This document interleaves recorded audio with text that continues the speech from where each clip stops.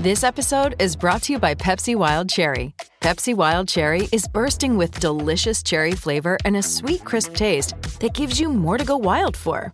Getting wild may look different these days, but whether it's opting for a solo Friday binge watch or a big night out, everyone can indulge in their wild side with Pepsi Wild Cherry. Also available in Zero Sugar. So grab a Pepsi Wild Cherry and get wild. With the Lucky Land Slots, you can get lucky just about anywhere. This is your captain speaking. We've got clear runway and the weather's fine, but we're just going to circle up here a while and get lucky. No, nothing like that. It's just these cash prizes add up quick. So I suggest you sit back, keep your tray table upright, and start getting lucky. Play for free at LuckyLandSlots.com. Are you feeling lucky? No purchase necessary. Void where prohibited by law. 18 plus terms and conditions apply. See website for details. It's time to go inside the film room with veteran scout and coach Chris Landry and Scott Seidenberg. It's the Football Film Room Podcast. Hello and welcome inside the Football Film Room alongside veteran scout, coach, and consultant Chris Landry from LandryFootball.com. I'm Scott Seidenberg. It is Tuesday evening, November 10th, and more COVID cancellations, Chris, as COVID season of football continues. Yeah, you know, it's something that we talked about, we feared, and it's just getting to that point for those of you that catching us live, and maybe you've been busy working, or if you listen to it the next day, you probably know it by now. But, earlier this week on Monday, as we're doing this show live on Tuesday, Auburn, Mississippi State was canceled. Well, as we thought, it was headed towards Alabama, LSU being canceled due to the COVID outbreak at LSU. That has definitely been canceled, and it looks like that is not going to be made up because LSU has a makeup game against Florida scheduled for the 12th. Mm-hmm. But we also got news on Tuesday that A&M and Tennessee pushed back to the 12th. So we've got now 3 games. There's some, the biggest issue in the Mississippi State-Auburn game was the Mississippi State breakouts. But there's now a little bit of a breakout at Auburn. Late Tuesday afternoon, there's some concerns about some things going on at Missouri.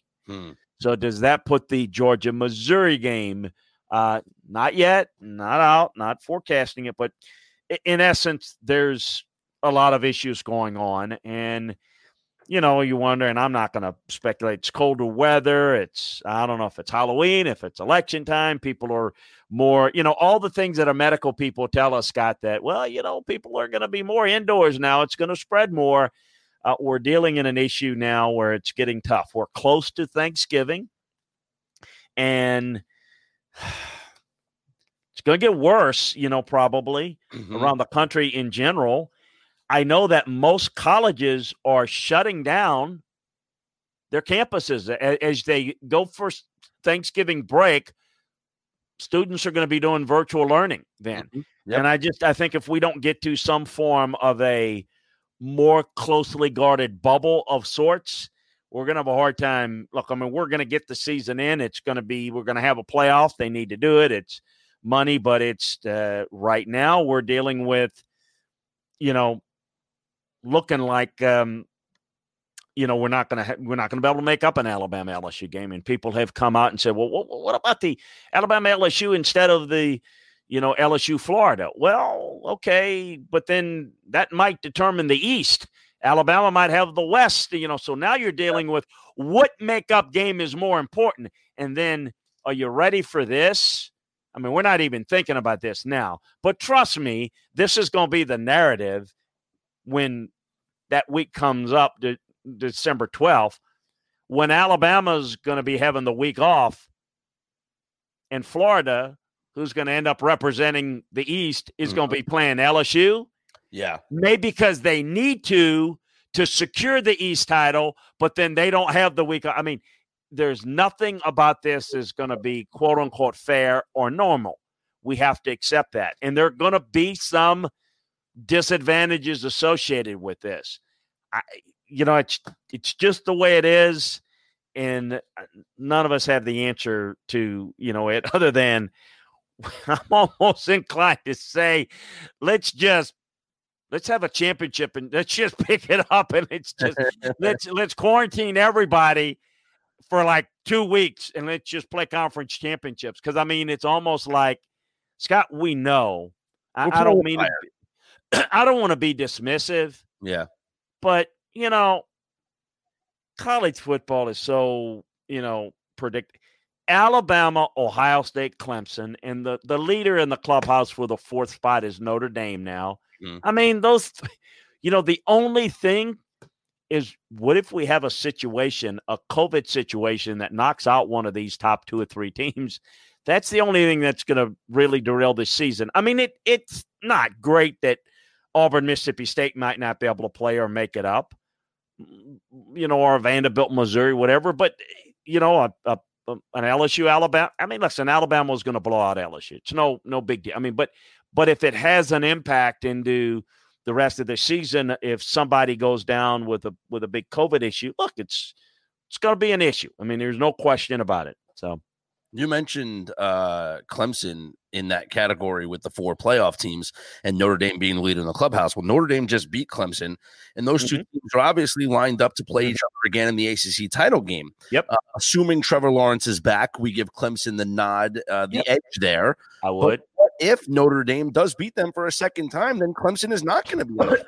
Correct. Notre Dame, and then it opens it up for another team. Conversely, would Notre Dame have an argument, and this is an argument for later dates, but if they lose to Clemson with a healthy Trevor Lawrence, does Notre Dame have an argument as a 1-loss team having split the season series with Clemson? Yes. That's why I say Notre Dame is the leading contender for the 4th seed, because I think Clemson with Trevor Lawrence will beat Notre Dame in a rematch. And again, we'll see that, as you said, if Notre Dame does beat Clemson. 2-loss Clemson, you lose to Notre Dame twice, you lose the ACC title, they're out, and then it's, then we can have a discussion about Texas A&M. But Notre Dame beating Clemson and then losing to Clemson, and Notre Dame doesn't lose another game, they're going to trump a 1-loss A&M. Yeah. Because they will have a better win than A&M will have. And then the loss, assuming even if it's, look, I mean, A&M got blown out by Alabama. I know it was early in the year, but look at A&M's schedule versus Notre Dame. Notre Dame is the best win of the year thus far against Clemson. And if they, they were, and again, I know it was without Trevor Lawrence, but no, I think Notre Dame is in the driver's seat for that 4th spot. In fact, I mean, the only issue that would prevent Notre Dame from getting in, one, if they lose a game. They can't lose a game, but assuming they win out and they lose to Clemson in the ACC championship game, I think Clemson is in. Unless, and this is not going to happen in my mind, unless Florida upset Alabama. Then you're looking at, how does Notre Dame match up against Alabama? How does the Notre Dame game against Clemson look versus how does Florida beat Alabama if it's close? Then that's because Florida would be in as the SEC champion. Then, you'd have to look at the Alabama Notre Dame as the 4th spot. That would be the only thing that I think could derail Notre Dame. I think Notre Dame controls their fate the rest of the way. And again, do not have to beat Clemson. I think Notre Dame's, they're definitely in a better position than A&M in Florida. I put a piece together on LandryFootball.com, and I entitled it The Playoff Contenders and Their Path. And I kind of go through it. And look, I mean, we can sit here and have nice conversations about what it looks like with Cincinnati and BYU and all that. Those things we're talking chaos and look, this year chaos can happen, but we're talking, A&M's going to have to lose a game before, it's right now it's Alabama, Ohio State, Clemson, Notre Dame. And then on the outside is A&M, Florida. And I would say that, look, Florida, people might say, well, Florida is in a more advantageous situation because they can control their fate. Well, they can, but it means they got to beat Alabama. Of course. A&M is in the most is not in a controlling position due to this Notre Dame win over Clemson, but they have their spot because all they got to do is just win the remainder of their games. They lost. They don't have to play Alabama, but you'd rather be in their spot if Clemson had beaten Notre Dame this past week. Of course. Notre Dame will be ahead of A&M. Sorry, folks. If you're an A&M fan and you're hoping for them to get in, you're hoping, again, and let me just say this, you got to hope Florida loses. So don't give me this, Florida wins the SEC title. Well, we beat Florida. Sorry. Mm-hmm. Florida beating Alabama for the SEC championship would get Florida in. So A&M would need to have, Alabama win, Ohio State, and Clemson to win out, and then, Notre Dame to lose a game to maybe like to BC this week or something to get A&M even in the possibility. You could make a case that A&M and Florida are comparable to Notre Dame on film, but I think Notre Dame finishes ahead of A&M, no doubt, in the rankings. We'll get into that game coming up this week, but first we got a question coming from Burns who wants to know, what did we think of the Clemson defense on Saturday? It seemed like Brent Venables became way too predictable with the blitz. Notre Dame knew exactly what was coming in the fourth quarter. Well, the biggest issue with Notre Dame was able to do against Clemson is the depleted guys on defense. Their linebackers were a big problem. The missing linebackers, they couldn't cover very well, so they brought aggressive blitz looks, and I thought that was a really good plan. But you've got to be able to cover. They can't cover well at linebacker, and that was their deficiency. I give Notre Dame all the credit. I thought they did a good job creating some different looks for Notre Dame, and quite frankly, Notre Dame made some mistakes, but they came back. And Ian Book, after he fumbled late. I thought that was it. And he came back, and they got some stops. I think the difference in the game, to give Notre Dame all their credit for doing what they had to do. I think Clemson's lack of three key defensive players, particularly on the second level of their defense, was pivotal. And I thought DJ played well. Yeah. But Trevor Lawrence, in that game, Clemson wins because DJ made big plays, but he left plays on the field, and he didn't do a good job of getting out some bad plays that I think Trevor Lawrence would have. So I think it's a different game with Trevor Lawrence in it, but that's why I think this could be a decisive Clemson win the next time out, assuming Clemson gets back healthy. And I don't want to make an assumption on anybody's health at this point, but I think Clemson's quite a bit better, and I thought it was a perfect start. I still thought Clemson would win, but I thought it would be close, competitive, and Scott, I thought it was a game of the year thus far. Yeah, it was pretty good. It was pretty good to watch. A couple of the games I want to point out before we get into previewing this week's matchups. Michigan's broke. There's definitely wrong. That's a mess.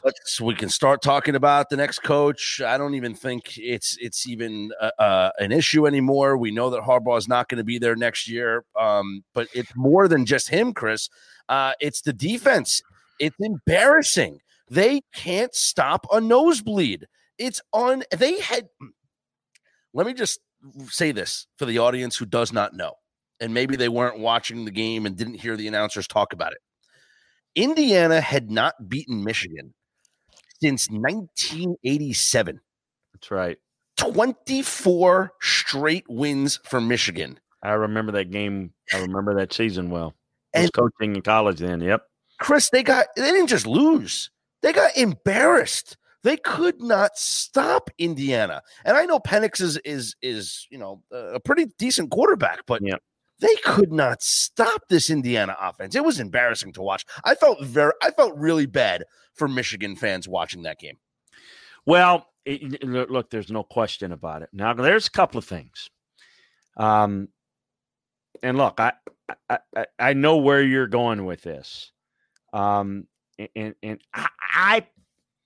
I would stop short of saying that we know for certain he ain't coming back at Michigan next year. Because let me just say this. Well, the Jets are going to pick up the phone, so let's well, here's what I'm telling you, starting to come out now, and I know you may have heard some of it, but let me just share this out there. There's already I'm sensing in the coaching world, and the coaching search world is the world I live in, that that Jim's already people trying to plant the seed of an exit strategy. You're already hearing it in the media. Oh, can't get fired if he leaves for a better job. He is the answer to the Bears' problems. Yeah. Bear guy. What do they have? Well, we'll go ahead. We'll get him a coordinator. We'll do that. We need to come on, get a Bear back. That's all coming from them. Now, whether they buy into that, I don't know, and whether you still got to have somebody that says, yeah, I want him. He's a good fit, and maybe somebody in the NFL will bite on that. Maybe not. I'm going to tell you, I can't be more adamant. I know Ward Manuel, the athletic director at Michigan, very well. I recruited Ward Manuel to LSU. He was an offensive lineman out of New Orleans. They are in no way, shape, or form inside Michigan. They have no interest, zero, in making a move on Jim Harbaugh. Zero. When I tell you zero. But this is getting really ugly. Mm-hmm. And it's getting worse. And it's becoming one of those situations where it is, okay, yeah, you have no appetite for it. You have no desire to do it. You have no intentions of doing it. But last couple of games, and you can't really say, well, we'll give it a COVID mulligan like, a lot of people will, because this has been happening for a while. It's just the Michigan State loss. Now, and it's no longer ass kickings from Ohio State. It's like we can't beat. I mean, my God, this is Michigan State, a bad Michigan State team, an Indiana team that's pretty good. No, I think as much, and I preface it by saying that if this continues to just be really a disaster, I think there's going to be a strong movement for him to move out. And because he's got a year after this, and if he can parlay this into another bite at the apple with a contract in the NFL to where he ain't walking away and they don't want to fire him, but there is absolutely every bit of momentum to try to maybe move him along. And I think if he were to move along, they wouldn't say, oh, no, Jim, please don't go. I mean, no, I think that is definitely in play. And I think there's enough people that are foolhardy enough to buy into, he had success with the Niners. And, they would just kind of, maybe he's a better fit in the NFL. Well, let's just call it what it is. I said it before, and I'll say it again. When he was with Stanford, when he was with San Francisco, he had really good staffs, and he hired well. That's his job. And the main guy was Greg Roman on the offensive side. Mm-hmm. At both Stanford, when they ran that power game and used all the tight ends, stuff that Jim still wants to do, but it can't do it very well. And when he goes to San Francisco, what they did with Kaepernick, Greg Roman. Now, Greg Roman, if you don't know, is the guy with the Baltimore Ravens, is doing what he's doing with Lamar Jackson. Vic Fangio was a big part of running the defense in those days, and particularly in San Francisco. Vic is now the head coach with the Broncos. He just hasn't hired as well, and that's been his problem, the biggest problem that he's had at Michigan. And it is broken. You're right. It is broken. It's not going to get fixed. It's just, I don't think Jim can fix it. I don't think Jim knows how to fix it. And I think there's an exit strategy, but I think it's coming strong from his side, with the aid behind the scenes for the administration, so that this can be like, let's wash our hands with it. And, you've mentioned it. You were one of them that's mentioned it, and a lot of people are mentioning it now, the Luke Fickell angle. You felt like he'd be a good fit and all that. And look, I think Luke's a good coach, and I don't think the fact that he is an Ohio State guy eliminates him. I don't, but I think that, we'll get to that point, but, Matt Campbell's another guy I'd look really hard at. I think he'd be a really good fit, and I think that's one of the few jobs here. I think Ohio State is probably his dream job as well, but we'll see. We'll see. There's some really good and that is still a great job. Well, I'll tell you, Chris, who's going to get a job, and that's Hugh Freeze. He has done so well at Liberty, and that, an upset over Virginia Tech. They were one of my darling picks this weekend, plus the 17 points. For people that don't know, Liberty is only 90 minutes away from Virginia Tech. The campuses are like 90 minutes away from each other. So, some of the kids there feel like little brother compared to the Hokies, right? They don't get scholarship offers from Va Tech. Maybe they end up staying in state and they go to Liberty. They like to refer to it as the prodigal son, to use the Bible verses there. It is a Catholic, no jokes here. It is, not Catholic. It's a highly, highly religious school. And Liberty's quarterback was at Auburn and transferred because lost the job out to Bo Nix, and he's not going to play there. So he goes to Liberty, and you got a good quarterback, you got a great coach, and they're doing some wonderful things. So congratulations to Liberty for the win. Chris, I don't see Hugh Freeze staying there for long. He's going to get a job offer. He is. Now, Scott, I don't think Scott's suggesting this, so let me mention, I do not think it would be a good fit at Michigan. No. Correct. I think he's going to go back to the SEC, Chris. Yeah, Michigan is a little too uppity. I can tell you where I would go, what I would do. And it's easy to spend other people's money. I said that on the SEC show this morning. If I were South Carolina, I would get that done. I would, look, it's $13 million.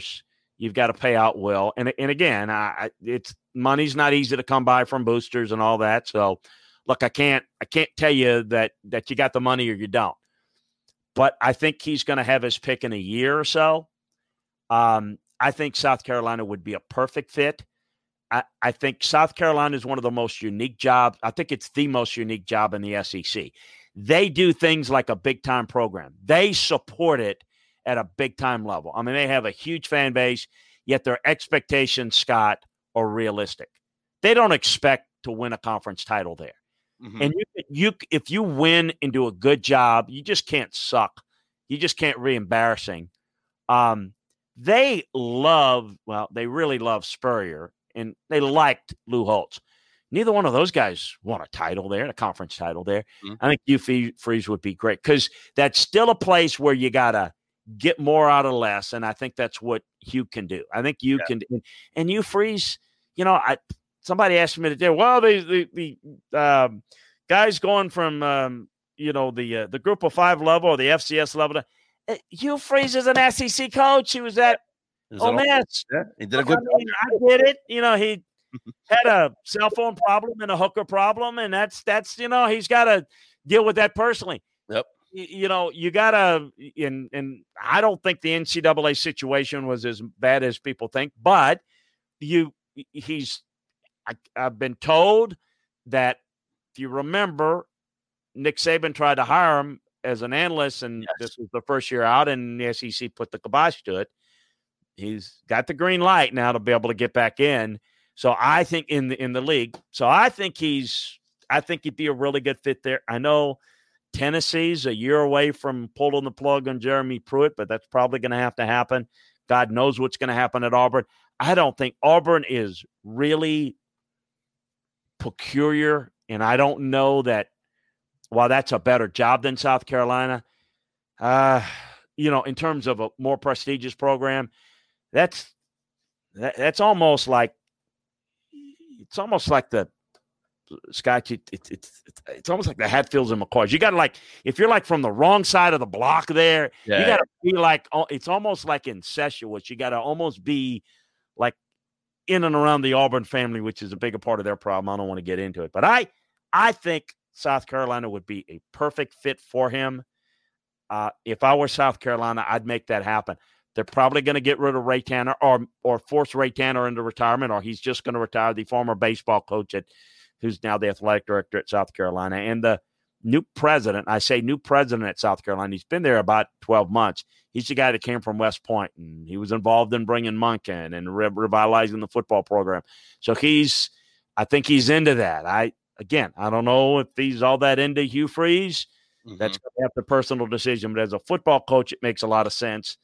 I can't make the decision and the determination on whether they can afford to pay him out this year. There's a lot of issues going on.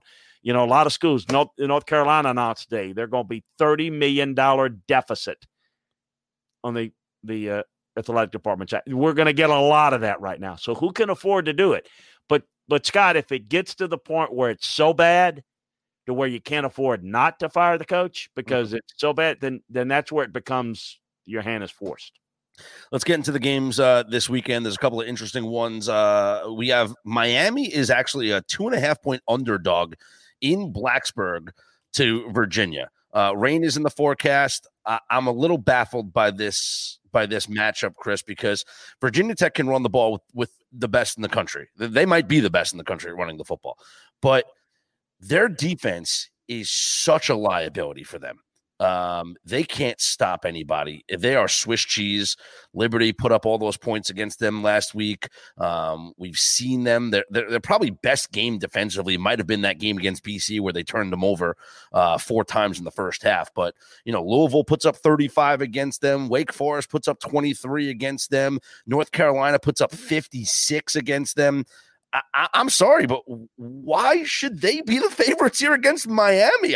Is this disrespect to Miami? I don't know. I'm very baffled by this matchup. Yeah, so, I mean, in theory, this is probably a neutral field Miami favorite by 1 point. I would suggest that Miami's more of a 3 or 4 point favorite on a neutral field personally.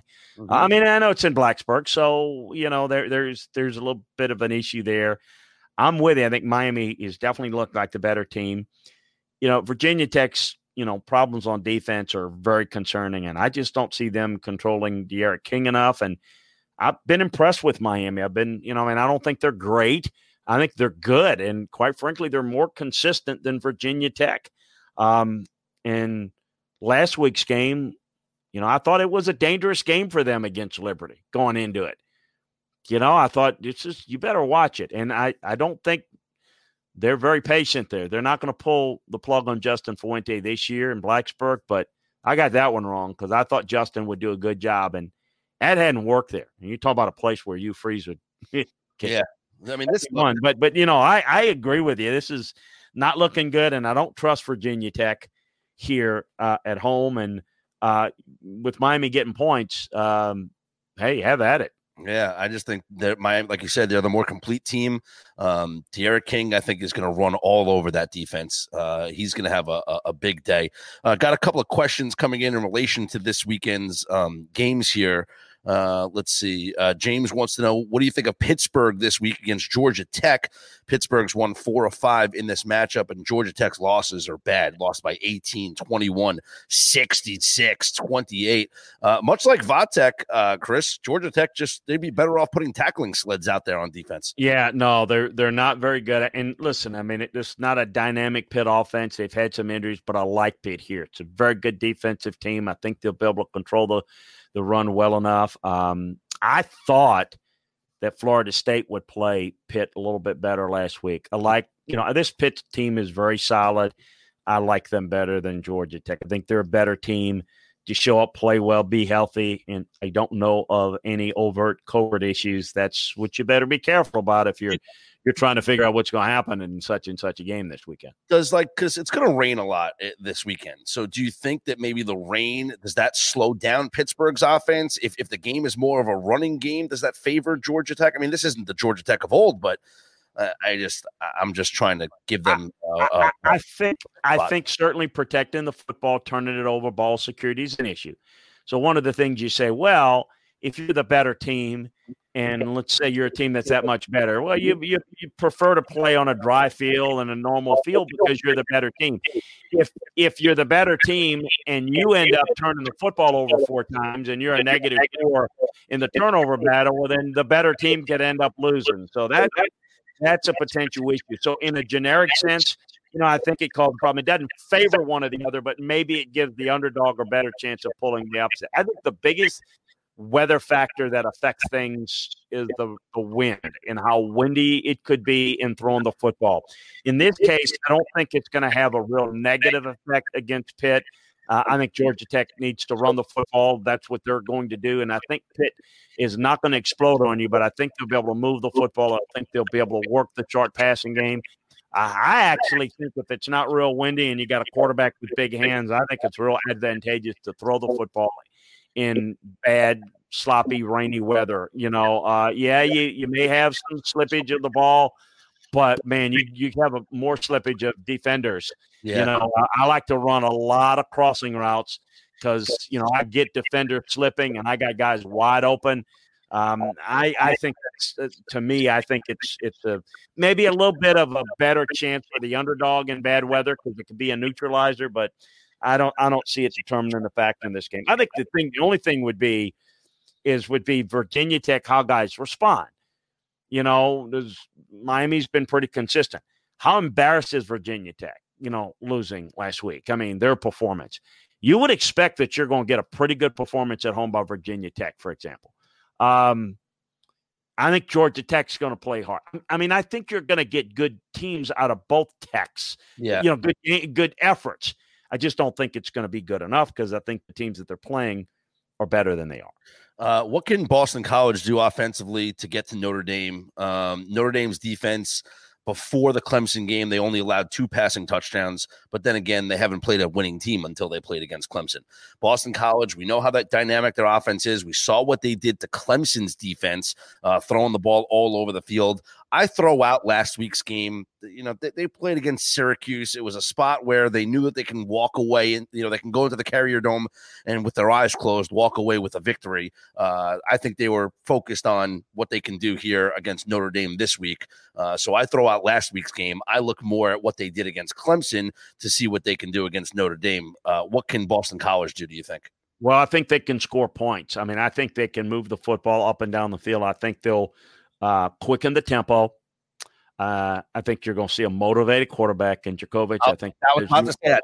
This is a pride game for him because he was not. I mean, look, Ian Book is Ian Book, but Djokovic went in there thinking that he's getting playing time, and he realizes he ain't playing at Notre Dame, so he bounces out and goes to Boston College. This is a source of pride for him.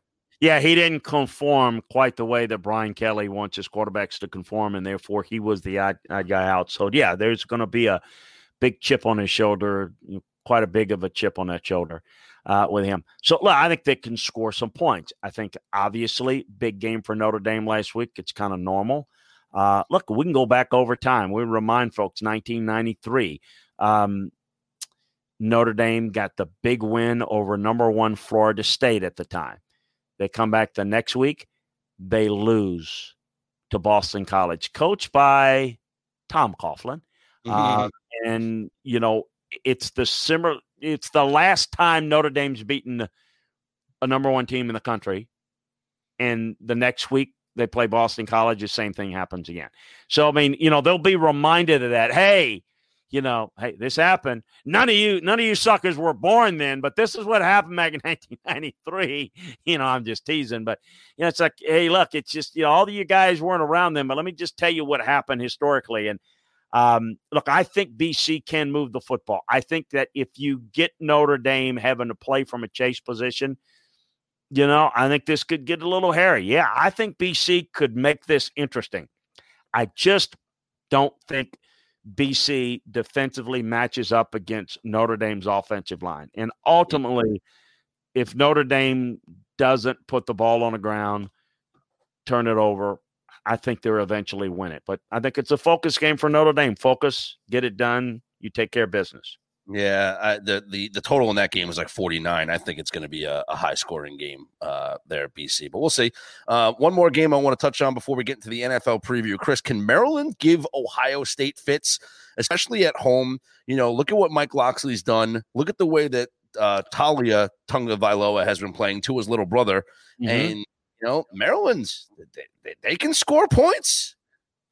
They can. I think they get their comeuppance this week. I think you've seen them. Obviously, what a mess Penn State is. I noticed you conveniently left off Penn State, Nebraska off the. two train wrecks. Which one could get back on the track? No, I think Mike can do it. Look, I mean, that first week now, I mean, it looked like Maryland was just, dead to the – I mean, they were just left for dead. Done a good job. Think about this, though. No, I answer your question. No, I don't think they'll test Ohio State more than, say, a first-quarter test. Think about this for a second. You don't think Ohio State has a absolute layup in the Big Ten? Do you realize this game and the Indiana game are the two biggest threats on their schedule? Yeah. That's unbelievable. That's unbelievable. Look, Penn State obviously was a disaster. Michigan is a train wreck. Mm-hmm. There's nothing there. And, I mean, I don't know. God bless them. Is Wisconsin, are they going to even be able to play, enough games to – no, I don't think Maryland's going to be able to challenge. I think Wisconsin takes care of Michigan this weekend also. I know it's their first game back. I'm just glad they're playing. I'm just glad they're playing. I think they take care of Michigan too. I just, that's the one team that I think – my point is that's the one team that I think could be competitive for a while against Ohio State if they can play enough games and, be healthy enough to be able to do it. That would be my concern. Hey, before we get to the NFL, we want to thank Kev Belargo for cheering us on, Chris. Absolutely. One of our great viewers here cheering us on. Absolutely. Appreciate you. Hey, be a subscriber here. It's free to subscribe. Join us here on the Twitch channel. We appreciate Kev. We appreciate everybody. Join us in the chat room. And if you like what you do, just like with Kev, cheer us on a few bits. You'll see how it works. For example, like 200 bits is equal to $2. So very simple. If you like what we're doing, we really, really appreciate it. Also want to tell everybody we've got a campaign going up on LandryFootball.com and part of the Film Room show here with American betting experts. You just go to LandryFootball.com and you click on the special gaming offers and see which one of the sites that you're comfortable with and the states that it's legal to bet in. Take advantage of it. And you've got a $1 money line bet, which is really great. And you get a special offer where you can get basically a free rebet. You basically can get a free bet equal to $100 to $1,000. So check out all the details on the special gaming offers from American betting experts over at LandryFootball.com. Yeah, take advantage of that. Speaking of taking advantage, a lot of teams have been taking advantage of the Seattle Seahawks defense, Chris, and that's where we go for our play of the week, and it has to do with the Buffalo Bills taking care of business against the Seahawks. Let's see how they converted their first touchdown of the game here, Chris. Yeah, really impressed with the way Seattle was able to play this week, rebounded on both sides of the ball, mainly what they did defensively. But here offensively, we get a good look. This Seattle defense has really struggled. You see them play a lot of 2 deep and 3 deep coverage. They're not getting consistent pass rush, and they're really having a hard time holding up in coverage and giving up too many big plays, which is why there's some real concerns about how far this team can go because they've got to outscore you. And you see a real opportunity here. Guys, wide open across the middle of the field, a little post corner look, and just you don't have enough guys in coverage. You don't have enough help. That's been a consistent issue with the Seahawks all year long. And, the concern you have with this is that if you don't outscore people, you're going to have a bad game. It can't be all Russell Wilson. But you see guys running free. You see here the safety coming over late. That's just not enough guys in coverage here. You see you got two linebackers with pretty good depth. But you see here as we snap the football here, and you're seeing a 1-by-3 set. We'll run it here and take another look at it. You see it straight out the slot. You don't carry him. You need to carry him a little bit further. The safety is really reading wrong here. He's on the wrong side of the defense here, and the corner route is just wide open. A pretty easy throw. Josh Allen makes good throw. And what was impressive is how well Josh Allen played, how well they were able to support this defense. But I think on the other side of the ball, that's what impressed me. I thought, okay, can you play enough defense to go up against this Seattle offense? And they did. So, boy, what a stretch here. But a nice play design. But this is just a busted coverage, no doubt. And real good play by Buffalo really indicates the struggles of Seattle. And how about the Bills? I know we'll get into it. Bills and the Dolphins in the race for the AFC East. And now you're wondering a little bit, I am, and looking at the grades for this week and kind of grading up the teams in the film grade, and got that up on LandryFootball.com. And, I don't know. It's we'll see. I've kind of moved up Buffalo a little bit. If they can stay healthy and continue to improve on defense, maybe they can be a bigger factor right now as we head towards the second half of the season. Here's a question from Kevin, who wants to know the Bucs. They were the Saints Sunday night. That was ugly. A lot of work needs to be done if this team wants to contend. Your thoughts, please, Chris. What can the Bucs do to right the ship? Well, they have been playing very well until this past week. I did not like their game plan. I thought they tried to get a little too cute and mix things up from their first performance last time, and that's embarrassing, Chris.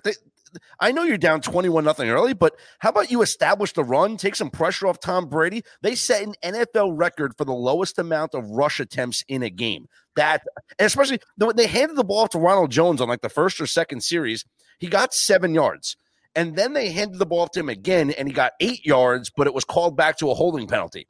Okay, so my running back is pretty much averaging 7 yards a carry if you add in the one that got called back for a penalty. And I don't give it to him the rest of the game? Well, they panicked. They got behind so fast that they completely abandoned the run. That was the reason. And so I think you got to be a little bit – two things there. One, what did you do to give up explosive plays? Well, play way too much zone, and I think that just they just got eaten up big time. They didn't play it very well. They don't play zone very well. They didn't communicate it very well. And I got to tell you, having Michael Thomas on the field – boy, does he make everybody else better. Look at all the weapons that Drew Brees, he threw to 12 guys in the first half. And it was just, basically, if you can't get pressure on Drew Brees, he will pick you apart in zone. You've got to be able to get good pass rush pressure, and you got to play tight coverage. If you don't do that, you're in trouble. So back to the game plan defensively. And look, the Saints match up well because I think it's a mismatch between Sean Payton's offensive play design versus Todd Bowles' defense. I think Todd coaches very well, but he coaches in a very certain style, and I don't think he adjusts very well. And Sean Payton is one step ahead of him. On the other side of the ball, I think the Bucs panicked and Bruce Arians panicked. They got behind too early, put it on Tom Brady. Go back, get it, big plays. You're right. 21-0. You're throwing now, but you can't abandon the run. You've got to be able to run it enough. But once they couldn't get off the field defensively, and they're down 28, and they're down, well, then at that point there was no chance to run the football. And what Bruce wants to do is attack downfield. Well, I think the Saints defense had a great game plan. Boy, did they challenge. Boy, did they get good pressure on Brady. Brady was not able to step up into his throws. Pass protection was not good. Kudos to the Saints defense. That's a big-time shutdown. But they dominated early, Scott. And when you dominate early and make an opponent like that one-dimensional, think about it. The Saints defense didn't have to worry about the run because the Bucs weren't going to run because there was no real chance to stay with the run once you're down by 4 touchdowns and you get in the second half. It's pretty obvious. They're not going to try to make it close or competitive. They're going to try to throw caution to the wind and try to find their way back in the game. And one of two things usually happen. You either get back in, and that's a small percentage, or you get blown out big time. And that's what happened. So I think if they played again, I think it'd be a much better game. It'd be a closer game. But if it's completely healthy, I think the Saints match up pretty well with them. But I wouldn't count out the Bucs. It's a really good team. They have played good defense. I think this could be kind of a – look, how you deal with this loss is interesting. The Bucs have a tougher schedule the rest of the way. Yep. The Saints have an easier schedule. The Saints have swept this series between the two. But as I always like to say, as one of my old coaches used to tell me, you go in and say, well, it was a good series, coach. He always used to say, oh, yeah, now what? Yeah. So the point is all right, so do the Saints take care of business or do they get lax? Because they were clearly amped up for this game and prepared for this game. Did they show up in a game the next few weeks and maybe lose a game that they shouldn't? And how do the Bucs respond to it? Look, the Bucs they got to play the Chiefs. They got some tough teams to play. The Saints should win this division. Should. We'll see how this things play out, how their motivation and their intensity and their focus. You're looking at it right now. I think it's pretty clear who the teams to beat are in the AFC. Mm-hmm. Go ahead and pick me a favorite in the NFC. Go ahead. I dare you. I mean, it's probably no one would have said the Saints last week of the Saints. No one. But now everybody says the Saints this week. Mm-hmm. The Bucs, not so much. Seattle with their defense. I mean, pick a team in the NFC. Who's the best team in the NFC? It's a real legitimate question because I think there's some good teams. There's no great ones. Yeah. It's a different team every week. Yeah. Let's get into week 10. It starts Thursday night with the Colts and the Titans, which is an important matchup there in that AFC South, Chris. Yeah, no, it's going to be a lot of fun to watch this type of game. I think certainly the Colts are still in it. Not played their best ball. I thought Tennessee played well, really did the best job and forced the worst-looking Bears offensive performance of the year. I think it's kind of a must-win for Indianapolis. Got to win this game. A game behind, win it on the road would be a big statement for them. Going to be tough to win on the road, though. But big matchup. Good Thursday night matchup. I can't trust Phillip Rivers on the road, so I'll go with the Titans. On Sunday, the Texans and the Browns. Cleveland coming back off their bye and eager to get back on the field. 5-3, got to stay in the race. Right now, they'd be the 8th seed, meaning they'd be, well, depending on whether the NFL wants to expand another team in the playoffs, that's interesting. But you're kind of on the outside looking in. This is the type of game, if you're Cleveland, you got to win. It's at home. It's against a team that's not going to the playoffs.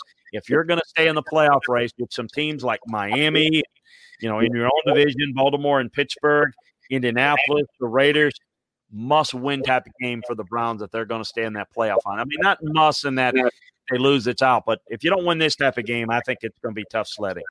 Washington at Detroit, and we could see Alex Smith get the start at quarterback for Washington with that injury to Kyle Allen.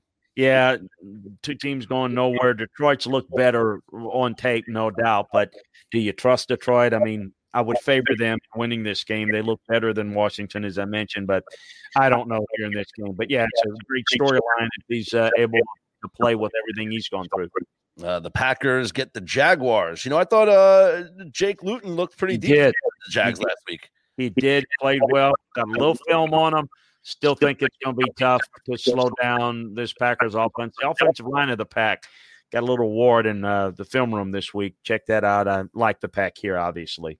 All right, how about this one? The Eagles and the Giants in what is slowly becoming possibly a game for first place in the division. Chris. Well, look, I mean, right now, it's the tie. You know what? I'm going to tell you, that tie is going to save the Eagles. They're going to win the division because of that tie. Yeah, look, I mean, got a 2-game lead in the loss column. I mean, they 4-4-1 if they win this. I mean, you should be able to at least win the games in your division. That's all you got to do. Yeah. All you got to do is win your teams. And so, look, I mean, this is it's a 6-9-1 division champs. Yeah, it's a cast of misfits, but look, I mean, they win this game, and I think that they will. Look, I mean, 4-4-1, all of a sudden, yeah, I mean, you might be able to win, might be able to get to 8. Dare I say 9? Just win your games in your division. It's just not easy. It's easier said than done for this division.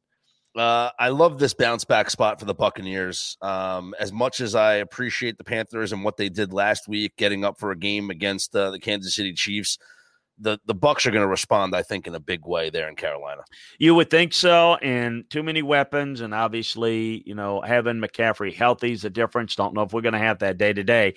I agree with you. Look, if you're the Bucs, you got to bounce back. I think this is a statement game. You got to get back on track. I agree with you. I think they respond. The Broncos in Vegas to take on the Raiders. I thought Denver showed a couple of things last week. Jerry Jeudy, Chris, his route running is elite. I was very impressed watching him on Sunday. But I like the Raiders. I think the Raiders actually have something pretty decent going this year. They are. They're looking like a wild card playoff team. They really are. I like them here, no doubt, and I do think Denver's playing hard, playing well, but they're just falling a little bit short here, and I think the Raiders take care of business. Same thing. I'd say this. This is a game, if you're the Raiders, Okay, bragging on you. You're looking good. Carr's playing well. They're starting to find a rhythm. Don't screw it up and play poorly against a team that love to make a statement. Absolutely make a statement by beating you. You can't have a slip up here. I think the Raiders are the team here. The Chargers at the Dolphins. I almost want to just hug the Chargers, offer them a drink, say that they can lay on the couch and talk it over with me. I want to grab them by the collar and shake them is what I want to do. You talk about teams finding ways to lose, and it just seems like every week there's a different way that the Chargers are losing these football games. They are. I mean, and I don't like I think the team is good, but boy, I hate to put it this way as a coach. This is maybe the worst job being done in the league this year. I mean, Atlanta was a disaster too. I know that people will look at the Jets and say, Adam Gase? I get that. This is a pretty talented team that the Chargers have. Yeah. 2-6 is disgraceful. This is really disgraceful. And I'm going to tell you, Miami just looks like a better team here. And it's one of those games, again, if the Chargers win, it's kind of what I've expected the Chargers, if they put it together, they're absolutely more talented than Miami. I like the way this Miami team's playing. They're playing with a lot of confidence. They're playing with a lot of aggressiveness. And tell you, Brian Flores is not getting enough credit for the job he's done. And yes, they stay in the AFC East race with a win at home. I think Miami does it here at home against the Chargers. I just don't trust the Chargers. Well, I'll be honest, Chris, if it wasn't for Mike Tomlin, I think Brian Flores is the AFC Coach of the Year. And I don't think anybody besides Mike Tomlin is doing a better job in the AFC than what Brian Flores is doing. Maybe Sean McDermott in Buffalo, and that's the game where we'll go to next, where Buffalo takes on the Cardinals. Easy to have a letdown after beating a good Seattle team. This is a dangerous Arizona team, Chris. Yeah, this is talk about the fun game meter. I put this number one. Man, all right, so Buffalo found something. Get defense play a little better, really good effort. You're going to have to contain a quicker, more explosive version, running-wise, quarterback this week. So this Arizona team's fun, but they're also very explosive. Buffalo team is really good. It's really solid. We just talked about it. Got to stay one game ahead of Miami. Say the Chargers beat Miami, and you're able to take care of business, even though it's not a conference game. Big game for Buffalo. You're the team now. It's your division, Buffalo. You got to go out and take care of business. This is no walk in the park, not by any stretch. This is going to be a fun game, a close game. And right now, I'm still working on it on LandryFootball.com in my breakdown. I'm not quite sure where I'm going with it yet. It's that close in my mind. Do the Seahawks bounce back against the Rams? I think they will. This is another fun game because it's a division game. I think the Seahawks are better. I think they're more explosive. I think they get some early points, and I just trust them a little bit more, even on the road here. The Rams have just been too inconsistent. They're a borderline, team that could make the playoffs. They'd be the 7th seed right now. Seattle's, I think, bounces back. This is a letdown spot for the Saints. They welcome in a banged-up 49ers team coming off the high of that Sunday night game. They can't let it slip away by losing to a severely banged-up 49ers team. Yeah, no, there's no question about it. The Niners are close to being toast and, definitely out of it. I mean, I think they are they're just playing well. And, this is the game that kind of flipped the script last year. It was San Francisco in New Orleans, the George Kittle run where he just was blowing people up. It kind of put the Niners in, and the Saints win it. It flips it. Maybe the Saints getting home field, and it's maybe it goes a little different. It's different situation right now. The Saints would get the 1 seed. You're right. Not the crowd, so it's not the same, but this is a game you cannot lose if you're the Saints. It's a game you just got to take care of business. You're better than the Niners in their current situation. I think they win, take care of business. My bold prediction of the week is that the Bengals will hand the Steelers their first loss of the season. Well, as we do this, we don't know for certain, but there's potential that Big Ben may not be able to play. He's on a COVID list. Look out, folks. There's no spread. Stay away from this. Stay away from this until you know for certain this is a really tough spot. So that the whole thing depends upon that. Obviously, the Steelers are unbeaten. The Bengals are playing well. I think if Big Ben doesn't play, I think Cincinnati's got a really good shot to go on the road here. But it just really depends. And, again, COVID. Do your homework on COVID. That's the key there. Sunday night, you got the Ravens at the Patriots. And, boy, if this was last year or a couple of years ago, this would be a great Sunday night game. Not so much this week. No, and look, you look at this Baltimore team and, you want to give it respect. They're 6-2. They're trailing the Steelers, not going to win the division. It does not appear. Still a really good team. Might end up winning 12 games. I mean, really good. You just watch them and you think the Ravens are not a team that can come from behind. And, as it relates to the playoffs, I was doing my film grade stuff. I kind of I like right now Buffalo and Tennessee better than I like Baltimore as just a team more balanced. And it really depends upon what Buffalo team you're talking about. Team that put it together last week, I think, is a little bit more complete. They can throw it. They got a little bit more balance. And same thing with Tennessee. But in this game, I think we saw it. The Patriots were very pleased to be able to get out with a win on Monday night against the Jets. I think Baltimore is better. I think they take care of business. New England still got a lot of problems. I think Baltimore is a better team right now than New England. I think unless Baltimore plays poorly, I just don't see them going on the road to win at New England. I think New England's in trouble. And finally, Monday Night Football, the Minnesota Dalvin Cooks take on the Bears. Hey, we kind of not joke, but kind of talked about the collapse of the Bears. I mean, it's really real now. I mean, they're back to 5-4. They would not be in the playoffs today. And we're talking about a team that, 3 weeks ago, well, they're going to make the playoffs. I mean, they are really struggling. That was the worst offensive performance that the Bears had probably in 2 years last week against Tennessee. Wow. The Vikings are playing better.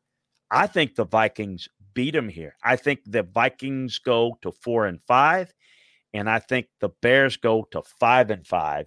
And I think this is going to be the collapse it's the beginning of the end for Matt Nagy. And I don't know if Jim Harbaugh, if that whole thing's going to be sold and go through, but I think there's going to be changes there.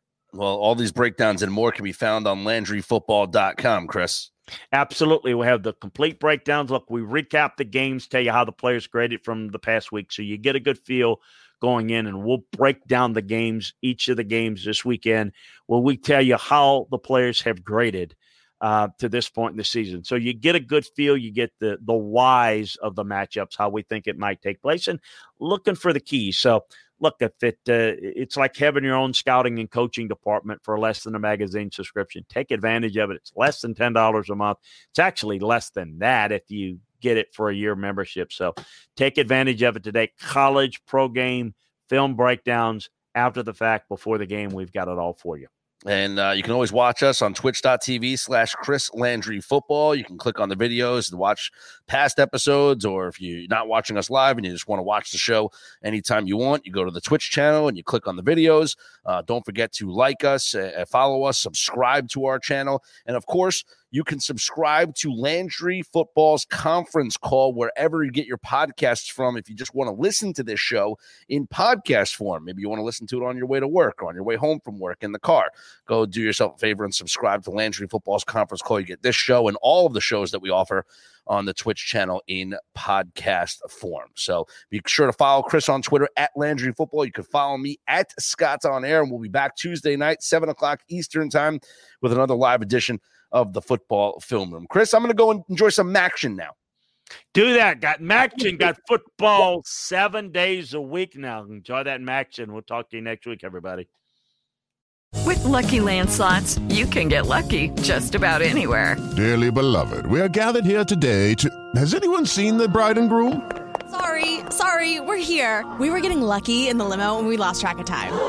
No, Lucky Land Casino, with cash prizes that add up quicker than a guest registry. In that case, I pronounce you lucky.